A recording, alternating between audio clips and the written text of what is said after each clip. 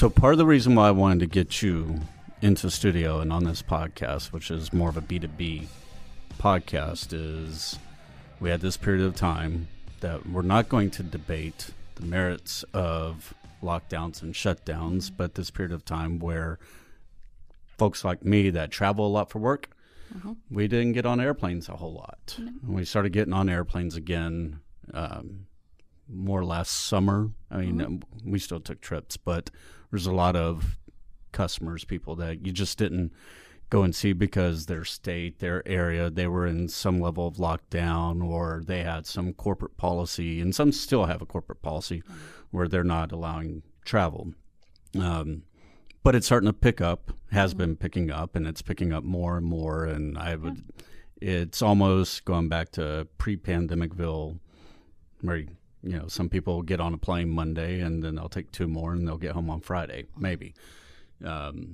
So you being a nutritionist and my lovely wife, I get a lot of sound advice for when I'm on the road, how I can better manage my nutrition whenever I'm eating on per diem. Yeah. And there's, tomahawk steaks and fluffy potatoes, and there's asparagus, but it's soaked in butter and all kinds of things. And the plates are about as big as this table that's right in front of us when we go out. We're on the road, and then you have a cocktail, a beer, something else, and then by the time you get home, you're just like, man, dude, I just want a sandwich and a lazy boy. I don't want to eat out at all. And then you come home to your husband. Stuck at home, want to go out to eat. Right. Because we've been stuck at home. Yeah. Yeah, I don't want to hear you complaining about it. That's not the point. But so when I'm on the road, what are some, you're a nutrition consultant, counselor type person. Holistic nutrition consultant. So even before we go into road warrior strategies, what is a holistic nutrition consultant versus somebody is there a non-holistic version, or most nutritionists are non-standard nutritionists that go to the 4-year degree are not holistic. What does holistic mean? Holistic is looking at the whole person. So I am not just looking at your nutrition level. I am looking at your stress level, your sleep, and how you manage both that go into your diet, because your food plays a big part. How you manage everything outside of food. I was talking to somebody today. It matters because if you don't take care of your stress and your sleep, your nutrition doesn't do its job. Okay. And so the more you can manage your stress levels, the more you can manage your sleep, that will, it'll make your nutrition journey a little bit more effective. Okay. Okay, so that is more of a holistic. I'm a big advocate of whole foods. I'm not a big advocate of a lot of processed things, but I am an 80-20. 80% of the time, you're eating fabulous. 20% of the time, okay, this might be just my vice, but you eat a donut with bacon on it. Those are amazing. But that's like 20. A donut with bacon on it. Yeah, it's really awesome. What do they call that donut? Canadian? Oh, it's Canadian healthcare. With my hypnotic chasm. It's my favorite donut. Got maple and all kinds of. But because I am a big believer in mental health, if you are 100% in on everything and you're not going out with your friends, or you're not, you feel like your whole life revolves around nothing but what you eat, that's not healthy. That's not going to make you happy. 80% of the time, eat things that will words are hard. Fuel your body and further your goals. 20% of the time, eat your donut. Have those fries. But don't make it the main staple of what you How many donuts can I have in my 20%? One. Not a dozen? No. I can't go get a dozen Canadian. Basically, it's one because they're a lot. So, okay. I believe that I looked it up one time, that Canadian healthcare has about 900 to 1,000 calories in it. But I don't care. I'm happy. It makes me happy. And you compare a donut with whiskey. cocktails? Absolutely, we can. I've done that before. Yes, you and Jason Claybrook did this was during COVID, y'all did a recording where it was salty donuts and pairing really exotic, over-the-top donuts with cocktails. Yeah, it was fun. A lot of fun. It looked fun. Mm-hmm. So you had a mixologist National and a Donut nutritionist eating donuts. And you can do it. Cocktails. 20%. 20%. Okay. So anyway, so you're a holistic nutritionist. You're looking at sleep, lifestyle, stress, and food, what you're consuming. You're not advocating that somebody is onerous with their diet and they're perfect all the time. Yeah. Perfection is an unattainable goal and just stresses people out. Yeah. Mm-hmm. So now take that and get on an airplane for work. You're out of town for 3 days. If I get into 3 or 4 days on the road, I'm going to exceed 20% of that week's allocation. What are the things I could do if I'm going to New York, if I'm going to San Francisco, if I'm traveling from any of those places to Dallas? Let's say somebody's coming here in Texas, known for barbecue, right? And Tex-Mex and barbecue and Tex-Mex. And the first thing I want to do is I want to go and get some barbecue. And then I want to follow that up with tacos, because tacos by themselves are a food group. So are they though? Yes. I feel like they're not. They are. I've looked it up. Chips and salsa, that's a food group. So what do I do if I'm coming to Dallas? What's my strategy for 3 or 4 days here? I've got meetings all day long. They're catering in lunch, and it's going to be some brown bag thing because you're working in the conference room and it's some deli sandwiches or something like that. It's my strategy. Your strategy is portion size. It's always going to be portion size because sometimes you're right. When you're traveling, you're eating what everybody else is eating. You don't want to single yourself out. So you're looking at, let's take a plate of tacos. You're getting the beans and rice, and you're getting all the fixings, I guess you could say, with it. So what you're wanting to do is maybe stick to 2 tacos, maybe half that rice and half the beans. And I tell a lot of clients that are at home, but to basically ask immediately for a to-go to-go container, and basically take half of what's on their plate and put it in a to-go immediately, and then set it off to the side. So you're not tempted to eat it. It's not there in your face. So rule of thumb, I like visuals. So if your meats, and I know this is going to make a lot of guys cringe, it should be about the size of the deck of cards. That's what your meat size should be, not the tomahawk steak. A deck of cards is typically the size. You could probably, if you're working out heavily, go a little bit bigger, but most guys on the road are not working out. Most women, I could say too, because women travel too.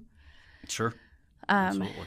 But you're looking at a deck of cards for your meat. Then for your non-starchy vegetables, like your salads, your green beans, and things like that, you're looking at about a baseball size, about a cup and a half. And then your starchier vegetables, your sweet potatoes, because that's what you should lean towards instead of just regular potatoes.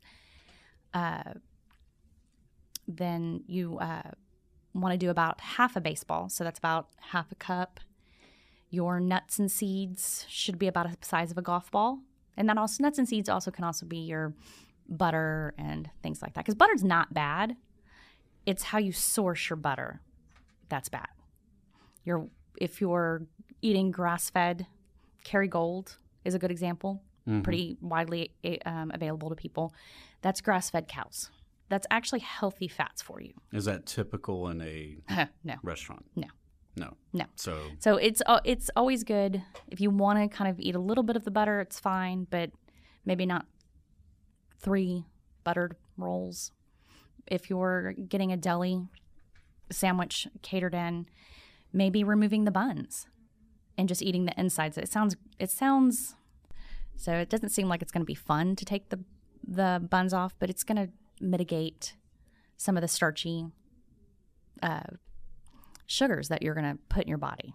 So you're eating, deli meat in and of itself is not overly healthy, but it is a healthier choice than some other things. But if you're taking off the bun, if you're not eating the cookie that they provide, yeah, no. Not eating a cookie. Well, you can, but then it means just maybe you're giving a cocktail or two at dinner. It's all about choices. It's all about trading one thing for the other. And I'm very big on saying... So a cookie equals a glass of Pinot Noir? Yeah, pretty much. Okay. I can deal with that. I can give up the cookie, have a glass of wine with dinner if I'm on the road. I always try to caution people, don't look at the things you cannot have. Think about all the things that you can have. Focus on that. Don't focus necessarily on what you can't have. It's easy to get wrapped up, I can't have this, I can't have that. I tell people, pull back, reframe your words and say, I can have this. Isn't that awesome? I can have that. I'm going to choose not to eat this as opposed to I can't have it. It's in doing that, it kind of reframes the way you think about things. And so I'm very big on, we're not going to focus on what we can't do. We're going to focus on what we can and reframing our thought process. Sometimes it's successful. Sometimes people just get into a frame of mind of I can. And so I always caution people to stay away from that. But when you're on the road, snacks are also a big getcha. And I always made you take your own snacks. Because Amazon has some good things. I'm not a big prepackaged snacker, but they do have some good protein bars. They have some good nut mixes. They have good things, and they actually deliver to hotels. And so Amazon Prime delivers to hotels. So there's things that I started taking in my backpack, almonds with sea salt and rosemary. Oh, the bone broth stuff that you were taking. Which one did you like better, the powdered one or there was one that you liked? The one that was more of a gel. Yeah, that you just added hot water. Broke apart. Yeah, you could take the hot water, the kettle or the single serve coffee thing and just heat the water in there. Just don't put it in your coffee tray. And it was protein and other stuff. Good. It was a decent. Yeah, I said other stuff. My job's not to be the nutritionist. My job is to say, sure, okay, whatever. Yeah. All right. So it's a series of choices on the road. Portion control, portion size being the biggest one, and then like other people, that deck of cards thing on the meats. Now, you're talking about length and width, not necessarily the height, right? How many decks of cards can you stack on top of one another? So we're talking like filet mignons. No. Well, filet mignons tend to be within the realm of the deck of cards. How many ounces is Technically, that? it's about 6 ounces is what about 6 ounces, 4 to 6 ounces. Okay. If you're extreme weight loss, 4 ounces, but for the average person, about 6 ounces of meat. So 8, 10, 12 is a little excessive, especially if you're eating conventional meats, which most restaurants do. Conventional meats, we're going to have I don't like to say cholesterol because cholesterol is a whole other beast on. So what is a conventional meat? Conventional meat is anything that's raised on a mass-produced farm. Okay. Like when you drive through Amarillo and those lovely smells. It's because of all the cattle farming. Yeah. And it's mass-produced and they're not grass-fed. They're fed corn. They're fed abnormal things that we're not supposed to feed to animals. But they feed them anyway because that's the way to be able to feed mass. Get a bat, nice and fattened up. Yeah, that's... It's not what you want? No, because that fat actually turns to really bad things in your body. Fat in and of itself is healthy, but not when you're doing mass-produced cows or mass-produced chickens. What's a good healthy fat then? Good healthy fat is coconut oil. It's avocado. It's good quality olive oil because that market is so unregulated. They will cut olive oil with canola oil in a heartbeat. And it's So what's wrong with canola oil? Canola oil actually over time changes the very nature of your cells. It makes them more porous and things can get in and out. Things that you do not want in your cells are able to get in. Whereas when the cell membrane is solid, it bounces right off and it doesn't get in. We just had another guest on this podcast, Euron Lee from ABS. And he was talking about fluoride in water, and he talked about it being somewhat of a poison and has some loose connection to PFAS. Probably don't want to get into that because that's not your area of expertise. That's not my area of expertise, but fluoride in itself, again, a trace mineral. We need very, very little amount for teeth health. But we're dumping massive amounts in our water. I get into many debates with dentists. Actually, I get into a debate with my mother, who was a dental assistant for 40 plus years. We need fluoride. Well, no, actually, you don't need it in the amount that we put it. So you're getting fluoride in your water. You're getting fluoride in your toothpaste. You're getting fluoride in your mouthwash. You're getting inundated with so much fluoride that it's actually being a detriment. And actually, it starts to counteract, if I'm remembering right, it starts to counteract the calcium that you're putting in your body, which is more of what your bones and your teeth need then. So are you saying fluoride's bad, or is it volume? It's volume. It's the volume that's bad. It's not that fluoride's bad, although it's bad for me. I'm allergic to it. But duly noted. I break out in big hives when I have straight fluoride. It's not fun. But it's the amount we're putting in our bodies. Like everybody seems, if a little is good, a lot is better. Actually, it's not. Not in almost any capacity. That does work with whiskey, though. Okay, I might concede on that point. I like whiskey. Yeah. So is that part of your 20%? Or is that part of the 80%? Sometimes I feel like it's part of the 80. Depends on the week. Yeah. We'll see. So going back to being on the road. Sorry. Yeah. Like you were saying, peel the bread off the sandwich that comes in the deli box for lunch. Don't eat the cookie. Save the cookie for a glass of wine with dinner, so that you're now at 2 glasses of wine, but your vegetables is a bigger portion than your steak or your chicken or your. A lot of people on the road eat salmon all the time. I do not, because I got burned out on it being on the road to the point where I can't stand salmon. And I love salmon, which makes it really difficult when I cook at home and make salmon because I love it. No, I just grin and bear it. So anyway. I don't make it that often. So when you're reducing your portion size that much, it's kind of hard because all that stuff smells great. You're at a nice restaurant, or sometimes you're not even at a nice restaurant. You're at the airport. You're delayed for a few hours, and you just pull up and go, I'm going to have a steak and fries, steak and potatoes, steak and butter-soaked asparagus. Even a salad, though. Salads at a restaurant. They're massive. They're like this big. Salad's big enough to feed the fam. Yeah, people think at Chili's, at Chili's, I'm just going to get a salad. Dude, that salad is like 2,000 calories if you eat the whole thing. It is massive because it's still not healthy. They put a bunch of, for lack of a better word, crap. And I like Chili's, so I'm not knocking Chili's. But and you like Amarillo. You're not knocking Amarillo. No, I like Amarillo.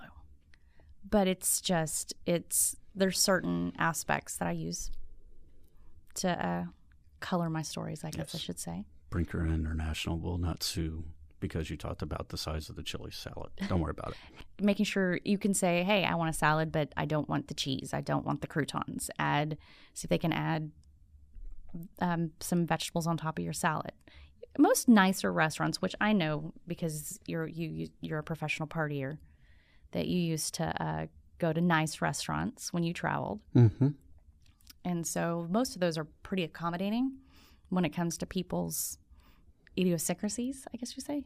And restrictions. And restrictions. I mean, so it's not hard at a nicer restaurant to say, hey, can I do this instead of that?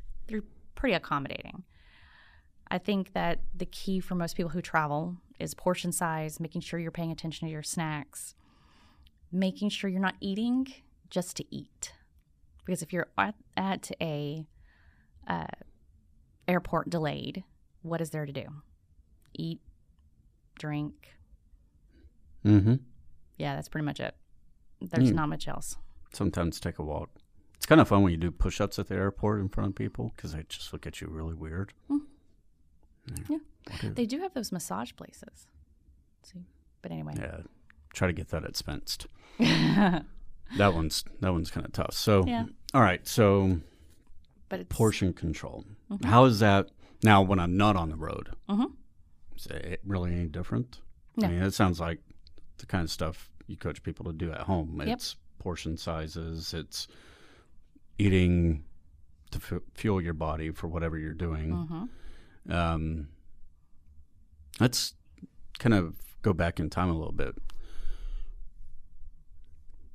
What you went to college when you were 18, 19, 20 years old to become a nutritionist? No. Actually, no? I actually know the answer to this, but I'm going to extract it for the purpose of the podcast because I think it's kind of a cool story. So why did you decide, hey, I'm going to quit doing what I'm doing? Marketing. You were doing marketing. That's the family business. It is. And decide, you know what? I'm going to go be a nutritionist. In fact, I'm going to one-up it, and I'm going to be a holistic nutritionist. Why? Why? Because of our middle daughter.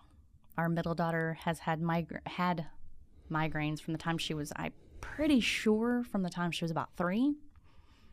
And when we started really noticing that something was wrong when she was having them once a week during the spring, she had anxiety issues. She had some OCD tendencies. I tell it's some behavioral. Not that she was a bad kid. She was really a great kid. She just had her moments of, I'm going to toss this child off the roof. Not really. I wouldn't toss my child, but sometimes in my head I did. And we were taking... There's an important distinction there in case somebody's listening from CPS. Yeah. It's distinction. In my head did not mean I actually did it. But we could not figure out... And I mean, as a parent, you're trying to figure out there's something not right with my kid. There's something more going on. Well, in the family, there was a history of migraines. On your side, yeah. So we were going through all different paths. We had started down the standard medical care path, and then my chiropractor, who is an amazing person, she said, "Hey, why don't you read this book? This another client recommended it to me. I think this might fit your situation." So I'm like, okay, fine. At this point, you're a parent. You're trying anything you can to help your kid. And I read this book. It started out. What was the book? The book is called What's Eating Your Child. Do you know the author? I don't, but I can look it up. Okay. But it's a sad state because I've read it so much. But it starts off with ear infections. Why do kids get chronic ear infections?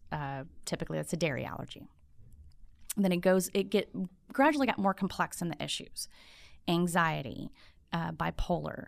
I mean, it's all stories about, my favorite line from that book is somebody asks, she's a nutritionist who does it. And they said, okay, what are you a nutritionist of? She goes, the last resort. And they're like, where's that?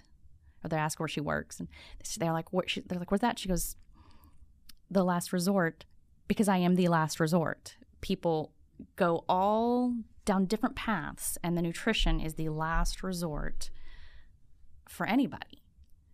And when they're trying to what, better their health, or to fix things, to fix chronic ear infections, to fix anxiety, to fix a lot of. And I'm not saying that there's not a place for regular doctors at all, because they're there for a reason. But their training is, okay, you have this symptom, you have this symptom, you have this symptom. Okay, so we're going to go this medication. you have that symptom, we're going to go that medication. Oh, you have this side effect. Okay, we're going to go for this medication. And they're not trained, and it's not their fault. It's just our medical system. They're not trained to find the root cause. So, no, it's all emergency care. Sure. It's all emergency care. Or it's all very reactive, which is great if you've torn your ACL. Yeah. It's good. They're there to help when you have bronchitis. They're there for a reason. However, when people have anxiety, high anxiety or depression or chronic ear infections, they never look at maybe there's a root cause of that. And that's what this book was about, is finding the root cause of some issues. And it's not always going to be food. Sometimes it's just how our brain is wired, which is okay. But when I was trying to look at my child and I was trying to figure out why she has these issues, and it got to the anxiety and some other chapters, I was like, all these are gluten. All these are saying that they took gluten out of the diet, and 90% of the issue went away. So that's a really popular one. Oh, I know. Right now, everybody's doing gluten-friendly or gluten-free or whatever, and they're striking that up to weight loss, right? So they are, but this is going to be a sidebar. We'll come back to your discovery there, but is gluten for weight loss? Or the thing is, giving up gluten, is that for weight loss, yes or no? Will you lose weight if you give it up? It depends. Depends on if your body's reactive to it. You can give up gluten and nothing happens because your body's not necessarily reactive to the gluten. It's almost always portion sizes. And that's a naturally found enzyme, but so... Gluten? Yeah. It's naturally found protein. Protein, okay. It's a naturally found protein in wheat. I'm not a nutritionist. So, and it's naturally found, but some people... I have a whole theory on why people are finding more and more gluten sensitivities, gluten allergies. It's the way they do celiac testing is not accurate anymore. It's not. Sorry, this is a whole little soapbox I get on because it frustrates me to no end. Because perfect example, our child is going on a trip, told the people she was staying with that she can't do gluten, and their first reaction was, not you too. Really? She goes, I'm not doing it because I want to. I'm doing it because it's better. It's what my health needs. You're not going to necessarily lose weight if you're not reactive or if you're not eating a lot of it. If that's the basis of your diet, then yeah, you're going to lose weight. But you're not going to lose weight if it's just some of what you eat and you decide to go gluten-free. Because going gluten-free is not an easy task, to go completely gluten-free, because you have to look at toothpaste. Toothpaste has gluten in it. Why? I don't know. It's a mystery. Why do they put soy in everything? It's a thickener. It's a filler. Sometimes I think soy could also be a preservative. I don't remember why. I know it's a thickener for gluten. Okay. But it's in your shampoo. It's in your body wash. It's everywhere. So when you're going gluten-free, when you're truly going gluten-free, it's in makeup. That's the one thing that your kid... I don't have to deal with that one. Yeah, that's the one thing that our kid will not give up and pay attention to, is if her makeup has gluten in it. And so sometimes thanks, Kylie Jenner. So, okay, let's go back to her real quick. So you start seeing these indicators from this book you're reading. Mm-hmm. What's eating my kid? What's eating your child? What's eating my child? Mm-hmm. And let's see. I'm going to look that up real quick. What the author is? Yes. Okay, why not? That's fine. No, it's a great Give book. credit where... I love this book so much. No, we sat her down. Where it's due. Yeah, we sat her down. She was 7th grade? 7th grade, yeah. And we said, hey, we think that this could be a problem with you to get rid of the migraines, to get some other things. And we went grain-free for 6 months, because it can take up to 3 months for gluten to get out of your system. What's eating your child? Make sure you're putting it in right. Kelly Dorfman. Yep. Claybroook. Yep. All right. So, And so, you said we very loosely. It was more like you said. no. Because you read. But I presented it to the family, Mm-hmm. and we all agreed that it's not fair for her to go gluten-free and the rest of us to not be gluten-free. But we thought, you know what, we'll eat gluten when she's not with us. How'd that work out for you, Jason? How'd that work out for you when you had a big old burrito after we went gluten-free? That worked out well for you, right? Tastes great. How'd you feel? Like a dumpster fire. Exactly. But we went grain-free for 6 weeks because it's easier to get gluten out of your system if you go grain-free versus just because grains can be an inflammatory also. It's basically an elimination diet is what we were doing. Mm-hmm. And so once she said, we presented it as okay, we're going to do this for 6 weeks. Can we do this for 6 weeks? And after the 6 weeks, if it didn't work, then we'll move on. We'll find something different. And so halfway through, she comes home. She goes, Mom, I think this is what we need to be doing. I said, why? She goes, I had a cookie. My friend had a cookie, so I had a cookie. She goes, and I felt horrible. She goes, I did not feel right. And she goes, I think we need to stay gluten-free. I was like, oh, what a win. A 12-year-old agreeing with their mother. I think that's maybe the first time in history ever. Did you write that day down? I did not, but I know that it happened. 12-year-olds typically do not agree with their mothers. Or do you have a 12-year-old witness? Girls. Dang, I don't have that. Would she admit to this? Yes, she would admit to it. Okay. So, all right. So you start down that journey, but that didn't turn you into a nutritionist. It didn't. Reading the book. What? No, it was a kind of a revelation. Words are hard, man. You could use both. Yeah, it was a revelation. It's the fact that if gluten affects somebody to that extent, what other foods are we reactive to that we don't know that affect? And so I started doing research. So you started doing research. She was done with the migraines. Yeah, she has since she was 12. She's had 4 migraines. And then the OCD stuff. Pretty much gone. Her anxiety for the most part is gone. Seriously, we also had to take out dyes. We did have to take out dyes too. We took out blue dye, red dye. Her favorite food is Skittles, and oh man, when she eats those, she turns mean. This is where the mental throwing off the roof happens.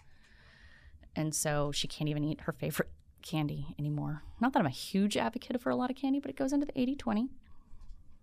But it's the dyes. She can't have anymore either. But she was a different kid, like totally different kid. Her teachers noticed it. Her friends noticed it. It was odd. It was so odd. And then I started doing more research. And finally, I ran across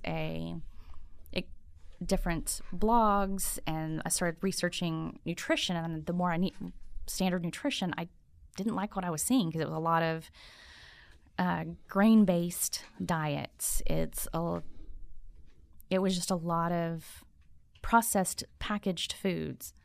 You were learning from Dr. Google? Not Dr. Google. Dr. Google is a totally different thing. It was more personal experience blogs. Okay. I had moved us to a whole foods diet for the most part. I was on the sourdough train before the pandemic. So all those people that bought up all my starters at the pandemic, I am not happy with. It was hard to get a starter. Anyway, so we were doing sourdough breads before it was the popular thing. You're making them at home. At home. It's hard. Making pretzels. Mm-hmm. Because she's not reactive to the truly fermented sourdough. So I make a lot of that. But I'd moved us to a whole foods diet more after I read a blog of 100 days of real food.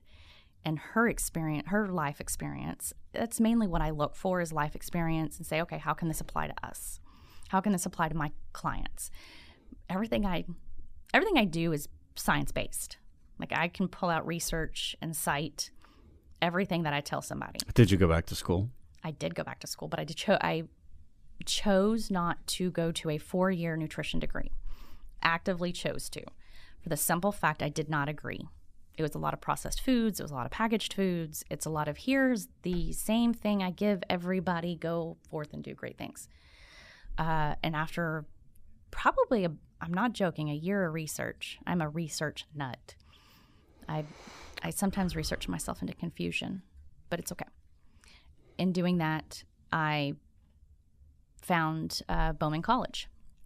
It's out of California. They had 2 campuses. They only have 1 now, but they had a distance learning program. And I chose to do the distance learning program. It's a 1.5 years. So you had somebody in Texas go to school with crunchy Californians. Yep. We were from all over. Actually, we had I had a classmate that was in Sweden. Yeah? I had another classmate that was in Spain, believe. We were all over.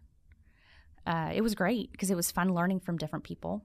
So it's an accredited degree program. It is an accredited degree program. However, it is not considered a true. I cannot call myself a full-on nutritionist because I did not go to a 4-year degree, and that was absolutely by choice. So what do you call yourself? A holistic nutrition consultant. I just say holistic nutrition. I do, but You just have to leave the ist off? for the most part, I do. I can get board certified. Can you order blood work and stuff like that with the degree you have? Or No, I can order fun stool samples and hair follicle testing. Those are the 2 things I can order. The rest of it, I have to go through a doctor. Okay. So that's fun stuff. But since you have to order that through a doctor, and this will kind of take us a little bit off track, but do doctors, your experience with doctors, are they? You said before that they don't have the same volume of training. I think what you've told me is they study nutrition for like a month or 6 weeks. 6 weeks in their entire doctorate program, and you've got years. You and other nutrition consultants have years of training. Yep. How do doctors react whenever you're working with a client and to your recommendations? Some like it because a lot of it is they've probably talked to their client about getting their blood sugar under control, about getting their cholesterol down, about various different aspects of their health, but they kind of are always blown off. Like the client or the patient was blowing the doctor off, saying, "No, I'll do it. It's fine. I know I need to drop 40 pounds. I don't know how." But once they start working with me and they see the pounds kind of melt off, the blood sugar coming down, the cholesterol stabilizing, because the way we treat cholesterol is totally wrong, but it's okay. It's a whole other thing. They tend to be more receptive to that. And I'll ask, I'll say, okay, we need a complete blood work. If we need a thyroid panel, this is what we ask for. That you do not just do a standard. We need free T3s, free T4s, reverse T3. Those are all things that we need to look at in order to really get a good picture of your thyroid. I am not going to claim that I am an expert at reading blood panels. However, I do have access to people who do look at them, and if I can look and see what optimal ranges they need to be in, but if something kind of stumps me, there's a service that I can actually send it to an actual doctors that are trained in optimal health versus our daily recommended health, because it's a difference. Okay. What we consider healthy, quote unquote, is not necessarily what's actually healthy. Okay. So you gave up the marketing gig. You went back to school. That was hard. You studied, and then It's because it's 18 months. You went to work for yourself, not for a doctor. I did. Some clinic or some W-2 place. Nope. I've consulted with clinics. I do work out of a gym in our building, which was awesome. The owner of the gym loved that he had access to a nutritionist, or a nutrition consultant. So that gym, Sanders Fit, Yeah, Sanders Fit in downtown Dallas. Explain kind of that type of gym, because it's not Gold's, it's not 24-hour fitness. What is this place? It is a performance center. So regular people go in there and work out. They go work out with trainers, or people in the building can go use the equipment. But what their focus is a lot of athletes. It is a lot of athletes, like professional athletes. Professional athletes, yes. Like, do some name dropping. Who might you see? I'm not name dropping. You don't have to drop all the names, but who do you consult with? Any professional athletes? Yes or no? Yes. And would you see any of these professional athletes playing a game on TV? Yes. Would any of these professional athletes carry a stick and hit a ball? One of them, yes. Would any of them throw around oval sheets or pieces of leather, or try to catch oval pieces of leather? Okay.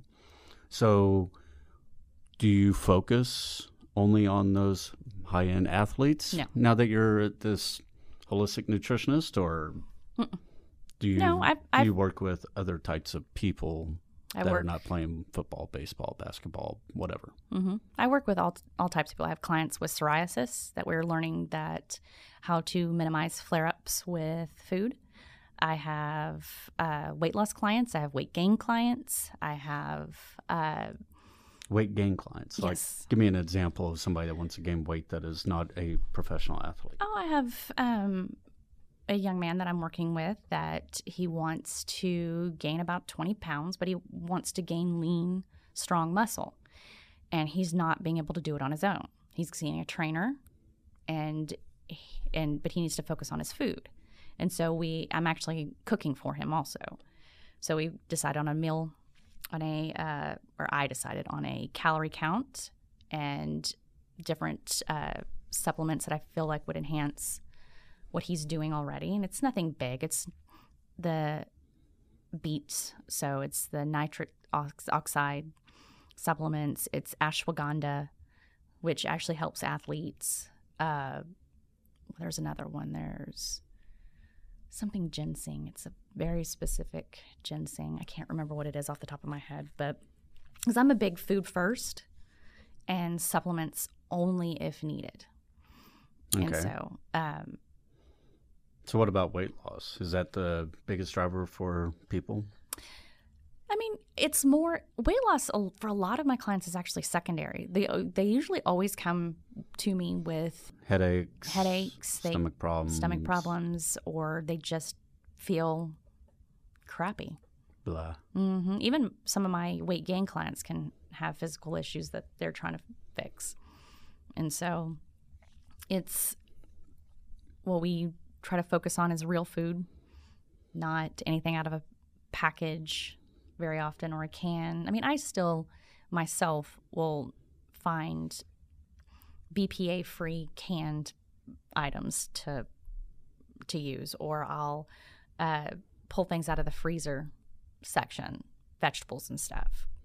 But I'm not a big open a box, pour something out type person. You said that you cook for one of those athletes. What? Mm-hmm.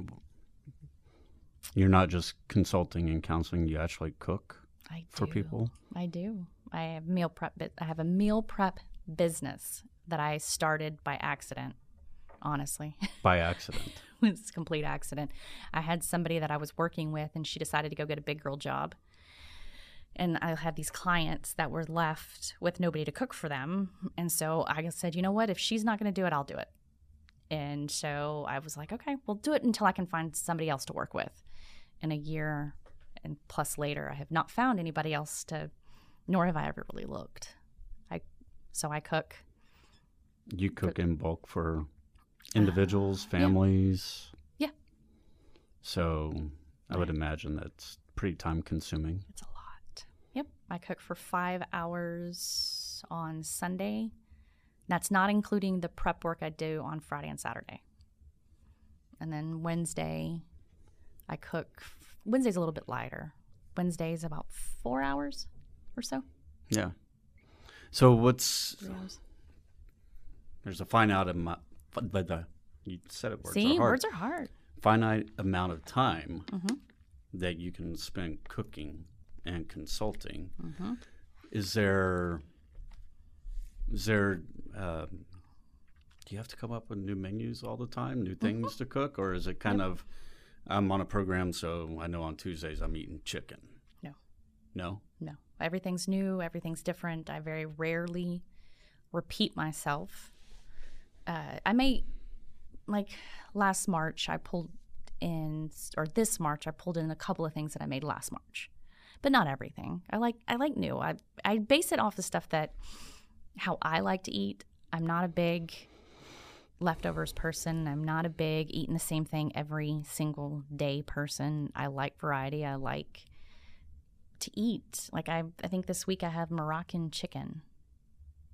Yeah. And to me that sounded amazing. It was nutritionally sound, so I put it on my menu.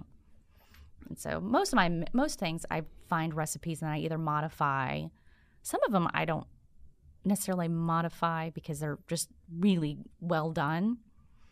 But most of them I do. I just add this vegetable or that herb or something. All right. So people come to you, they have a condition, they want to lose weight, they want to gain weight, and then as part of that counseling service, there's also an option to buy into the meal planning, and that takes away their need to go to Chick-fil-A drive-through or to eat out as much. Yep. So it's probably a little bit more cost-effective, I would imagine. Yeah. So is that something that's easy enough for anybody else to do, or? Oh, absolutely. Anybody can do it. It's just taking the time, finding the time to do it. But a lot of people they haven't gone back to school. They haven't gone to the Bowman colleges, and they don't know how to do those things, right? So why? I could go look for recipes all day long on the interwebs, and I do sell my menus. You sell your menus. I do sell my menus. So, and I knew that. I'm married to her. I know that. That's actually a drive. But some of my clients have moved away and have actually asked for me to do it. Moved away. So they moved away. Yeah, one moved to Houston. Another moved to Milwaukee. Milwaukee? Yeah, Milwaukee. Another one moved. Actually, that one went to Europe to play basketball. Another one of those pro athletes. Yeah. He's not going to cook for himself. No? No, he's too young. He was straight out of college. But he's buying your menus and having somebody else execute? Yep. Oh, okay. So with those menus, it's not something that's necessarily you're creating each recipe by hand and from scratch, right? But you're creating what, a plan? I'm creating a plan. It's 5 days a week because I figure 2 days of those weeks, 2 days of I figured 2 days you can self-manage. Self-manage, but it's kind of like college, right? If you get a meal plan for your kid, or when you were in school, your meal plan wasn't for 21 meals a week, right? It was for like 15 or 19. Yep. So on those other 2 days, that's when you get the Canadian healthcare donut and pair it with a cocktail. What cocktail goes best with a Canadian healthcare? Ew, I don't know how to think about that. Would it be rum-based? Let me think, because it's maple. Bourbon? I think maybe bourbon. Bourbon, because it's maple based. Bourbon's gonna be a little sweeter. Oh. I'm not the mixologist. Well, I'm gonna ask Jason that. Jason would know. Another Jason. Yeah, the good Jason, not the evil Jason. I'm the evil one. Depends on what time of day it is. Yeah, so I don't know, because I think it would definitely be bourbon based. Anyway, but yeah, I might go rye because you're going to get a lot of sweetness from the donut, right? Maybe just settle in with an old fashioned. Ew. Gross. It's just rye, simple syrup. Old fashions are gross. No, they're not. Yes, they are. you're fired. I don't like them. Give me a paper plane all day long. I love my paper planes. Mm-hmm. Coming from a nutritionist. Hey. And a paper plane is? Aperol. Equal parts Aperol, Amaro, and Nino. Amaro, Nino. Nanino. Nanino. I can never remember that. I have a hard time saying that word. Bourbon and lemon. Lemon juice. Lemon juice. Well, you're not going to put a whole lemon in, and of course it's going to be just the juice. And because it's a fruit, you shake it with ice, double strain it into a coupe glass, and then have a donut. And then the rest of the week, you're eating amazing. You're eating my menu. My menu's good. So if I were interested after listening to this and I wanted to eat this way, where would I find your handiwork? My unpickled.net. Unpickled.net? Unpickled.net. And I can set appointments for the counseling. I can get the menu. I can do all kinds of stuff. And I have worked with people who traveled, so not just you. Yeah. I've had other clients that I've worked with that we've come up with strategies on how to remain healthy and travel. And you work with pro athletes. Mm-hmm. You work with truck drivers. I do. Real quick, how much weight that truck driver lose? 45 pounds. How long did it take? 4.5, 5 months. 4.5, 5 months, 45 pounds? Mm-hmm. Exercising a lot? No. That guy's got a bum knee. Mm-hmm. Sedentary lifestyle? Not completely. I mean, he does work out, but he talks more than he works out, honestly. Yeah. Okay. Psoriasis? You're not a doctor, but... With the psoriasis, we discovered with an elimination diet that she is reactive to lemon, so citrus, dairy, and there was soy. Those are the three things that flared, and stress flared her psoriasis. Not the nightshades one. No, nightshades. Oh, yeah, she does. Yeah, nightshades, tomatoes. She was really mad about that because she loves hot sauce. So you told this person no more hot sauce. Yeah, I felt really bad. But you said earlier, chips and hot sauce are a food group. They are. But that's for me. If you're reactive to something, you're reactive to something. And you take your... I would try to find a pill for hot sauce. There's no pill to mitigate a psoriasis reaction. You have medication that psoriasis patients take, but it does not always mitigate the flare-ups. And she was wanting to get off the medication anyway. And that's what we were trying to do. But she should discuss that with her doctor. Absolutely. Getting off any medication, you absolutely discuss that with your doctor. Okay. And she chose to do it. Anyone else interesting? Anything else helped eliminate? What? Your stuff? You can talk about my stuff. You got other people too, not just mine. But mine was cool, blood pressure and asthma. Mm-hmm. We've got who else have I worked with? I've got and when I was talking, I kind of you've had two people on Skittles that had to get off Skittles, right? Kid and the baseball player. He didn't have to, but I cautioned him eating the big family-sized bags. Not even some of the family size. The 1 pound bags. He would go through like 1 pound bags every couple of days, and I was like, okay, I would not do that anymore. And I gave him the reasons why. I don't know. He did not completely quit. I know that. I think he was working on cutting back, but he had a small Skittles addiction. It was kind of funny. I guess it's really sad the way it's really a sugar addiction, right? Mm-hmm. Well, it's sad the way we feed our athletes and expect them to perform at peak level. I watched Hard Knocks.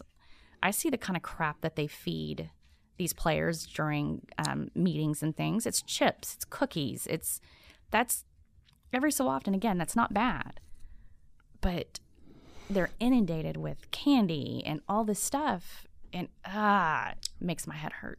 So then where are you at on spaghetti for pregame? Because for me, growing up, Gen X, football, baseball, they always said, that is all right, the worst gotta get some spaghetti thing in the world, because what it's doing is fueling the sugar.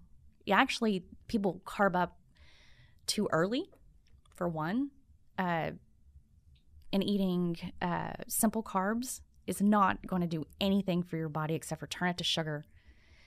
There's a statistic out there that shows a high rate of heart disease with marathon runners because they carb up. They eat a lot of pasta, which is simple carbs. When you're told to carb up, you're wanting complex carbs. You're wanting sweet potato. You're wanting black beans, garbanzo beans. You're wanting things that are going to be slower processed than eating things that are just going to process out your body and then create just pockets of sugar, pockets of where your body is not being able to process things out. And if you're not able to detox your body properly, that is where you get the incidence of cholesterol buildup in your body, because your body makes it.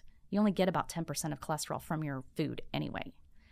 It's how your body is dealing with the cholesterol that causes the issues. If you're eating the right things and you're detoxifying your body correctly, and it's your body already does it, so it's nothing that you really have to do.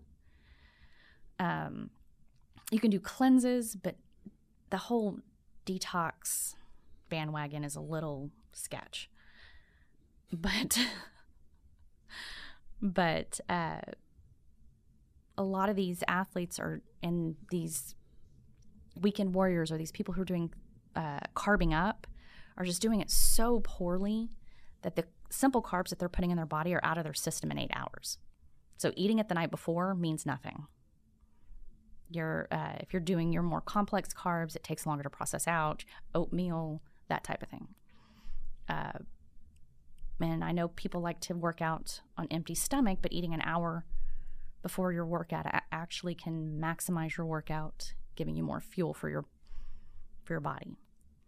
And the whole food industry in of itself is frustrating. The way we push food and the way we present food to people is frustrating. I try to help people navigate all that, especially people who, travel. Professional athletes travel. Businessmen travel. It's hard. And women. Women. Oh, yeah, that's true. Women. I'm sorry. I'm the mama girls. I'm all about the girls. So, but I say business people. There we go. They traveling. Some people don't consider themselves people either. Got to be real careful with this. We can't offend anybody, for God's sakes. Come on. I'm sorry. Hippopotamuses, whatever you consider yourself. Business carbon-based life forms. There we go, carbon-based life forms. But what if they don't? What if they're offended by the word carbon? They don't identify as carbon-based? Maybe not. Anyway. Well, sorry. Maybe they should. Maybe their diet's broken. I don't know. So a lot of people's diet's broken. All right, let's wind this thing up. So okay. You're on unpickled.net. Mm-hmm. People can find you. Mm-hmm. You could be a pro athlete. You could be a weekend warrior like me. Mm-hmm. You could be somebody that just needs to drop some weight. Yep.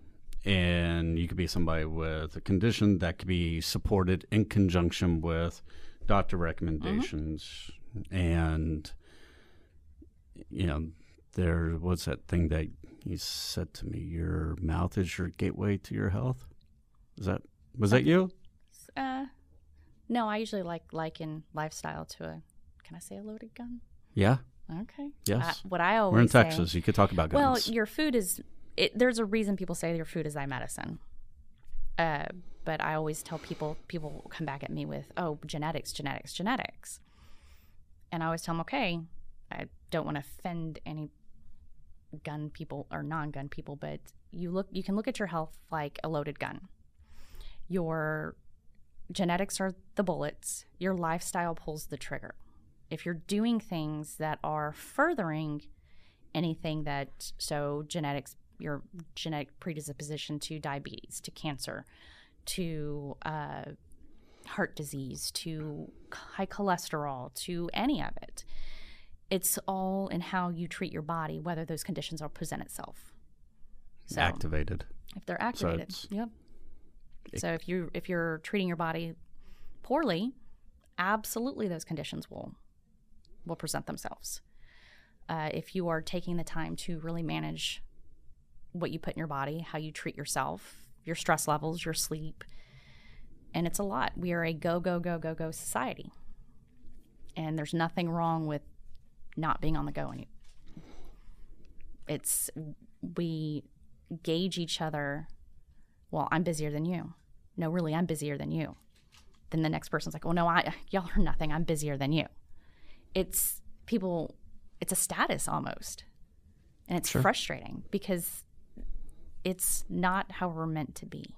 Slowing down, managing how we sleep, how our stress level and our food all interact together matters.